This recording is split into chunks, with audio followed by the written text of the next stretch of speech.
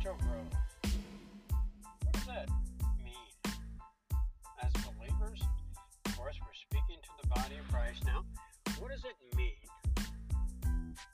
Spiritual growth. When you hear those words, well, it's not learning more, as I used to believe. I used to believe if you just learned more and really dove into your Bible, and I used to sit there and do.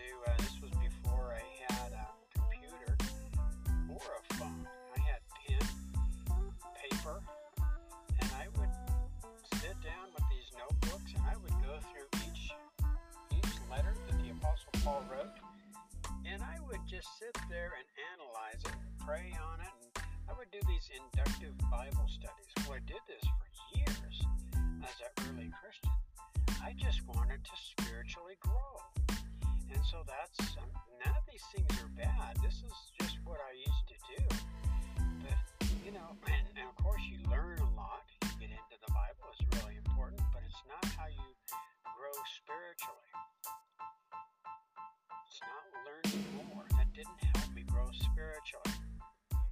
And it does not help us grow spiritually. Doing more, listening more. I used to believe I belong to the megachurch. And the megachurch believes in doing more. Going door to door, passing out tracts, always keeping tracts, invite people to church. You remember that? We would hear that from the pastor. Take some of these tracts and throughout the week invite people at your work to go to church. They want to go. They just need an invite. And we would hear that. And so we felt like, well, that's how you spiritually grow, is you pass out these tracts and you tell people to come to church. Or you join a ministry in the church, or you join 2 ministries in the church. I joined about 3 ministries or 4 ministries in the church. And I did a lot. I invited people to church. I used to think, well, if I listen to worship music, not secular music anymore, I can spiritually grow. Yeah, and I tried that for years as well. I remember just buying nothing but worship music, and I would listen to worship music intensely. I would be very cautious not to listen to secular music. True story. I thought by gaining more knowledge, this would help me grow spiritually. Well, of course, none of these things are wrong, and they're not bad, but you don't grow spiritually by doing anything.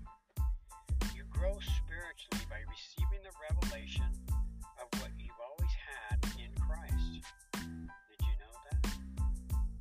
The Holy Spirit, 1 John 2:27 tells us, is in us and will teach us everything we need to know. So really, to grow spiritually, I just needed to go to the Holy Spirit and ask the Holy Spirit to teach me everything I need to know about Jesus Christ and who I am in Him and what He did for me. The great news about spiritual growth for unbelievers or believers is when an unbeliever comes to Christ and they accept Jesus Christ as their personal Savior and Lord, the Scripture's telling us that they are made right with God at that moment of their conversion. Now, if you're in Christ, then you are always right with God, and that happened at the moment of your conversion as well.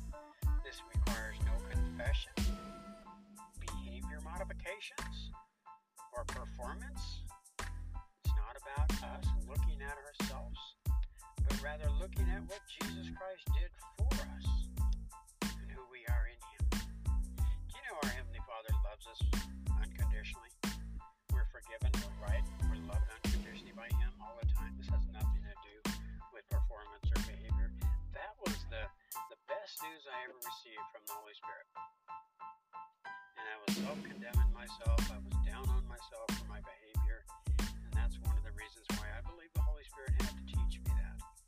Romans 3:30 tells us there is only one God. When those who are circumcised believe in Him, He makes them right with Himself.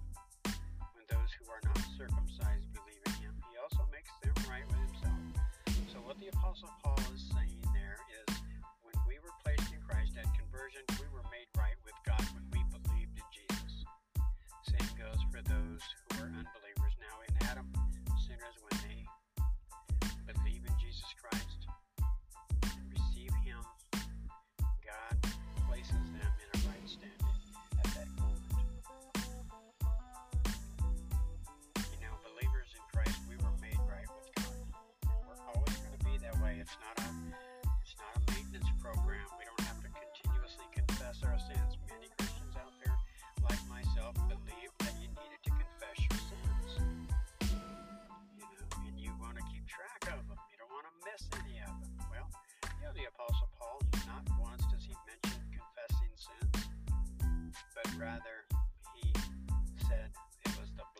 Jesus that forgave our sins. So, as children of God now, of course, we're speaking to the child of God who is not only forgiven, right, and loved unconditionally by the Father as his children, but understand that we are accepted by him. And so, knowing we're accepted in the beloved is huge, because he takes us just the way we are without wanting or trying to change us. Now, does he love us too much to keep us the way we are? Yes, probably so. But he doesn't change us and form us into the people he wants us to be in through circumstances to accept us.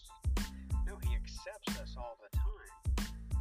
You see, the reason why he uses circumstances to form us into the people he wants us to be in is because he loves us. Remember, grace is not a maintenance program, it's a trust. Now, the lost, before Christ, we were in Adam sinners, and when I speak of lost people, that's who I'm referring to. I'm speaking about who I was and who, others might be who are in Adam still, sinners. I was never satisfied. I was always hungry and thirsty. And what I meant by that is I had this God-shaped vacuum that could not be filled by any created thing. Later on discovered that it could only be filled and only was filled by God through Christ. Matthew 5:6 tells us, "Blessed are those who hunger and thirst for righteousness, for they shall be satisfied." Now folks, lost people are hungry and thirsty for spiritual needs. Remember, we're spiritually dead before Christ. And so that life in Christ satisfies that hunger and that thirst. That's why the saved are always satisfied now. When you look at Solomon in the Old Covenant, Solomon, he tried everything. He denied himself nothing. He tried to find happiness in all kinds of stuff. As we're going to read here. Ecclesiastes 2, chapter 2, verses 1 through 11, he describes it this way. I said to myself, "Come, now I will test you with pleasure to find out what is good." But that also proved to be meaningless. Laughter, I said, is madness. And what does pleasure accomplish? I tried cheering myself up with wine and embracing folly. My mind still guided me with wisdom. I wanted to see what was good for people to do under the heavens during a few days of their lives. I undertook great projects. I built houses for myself and planted vineyards. I made gardens and parks and planted all kinds of fruit trees in them. I made reservoirs to water groves of flourishing trees. I bought male and female slaves and had other slaves who were born in my house. I also owned more herds and flocks than anyone in Jerusalem before me. I amazed myself with silver and gold for myself and the treasure of kings and provinces. I acquired male and female singers and a harem as well, the delights of a man's heart. I became greater by far than anyone in Jerusalem before me. In all this my wisdom stayed with me. I denied myself nothing my eyes desired. I refused my heart no pleasure. My heart took delight in all my labor, and this was the reward for all my toil. Yet when I surveyed all that my hands had done, and what I had toiled to achieve, everything was meaningless, a chasing after the wind. Nothing was gained under the sun. In other words, folks, as lost people, we cannot be satisfied apart from Christ. We are spiritually bankrupt before Christ.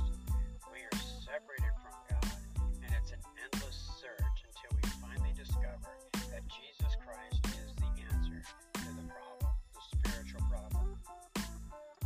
In conclusion, you cannot add to a full cup. Of course, I'm speaking to the believer in Christ now. You are complete through your union with Christ. The Apostle Paul writes to the Colossians in chapter 2, verse 10, he says, "You are complete." Now let me ask you something, body of Christ. If you're completely full, can I add anything to you to satisfy you anymore? Absolutely not. So God's righteousness is providing satisfaction 24 hours a day, 7 days a week. So spiritual growth, folks, is not gaining anything. It's not trying to do more, to be more. It's not learning more. It's not doing more, listening more. You listen to any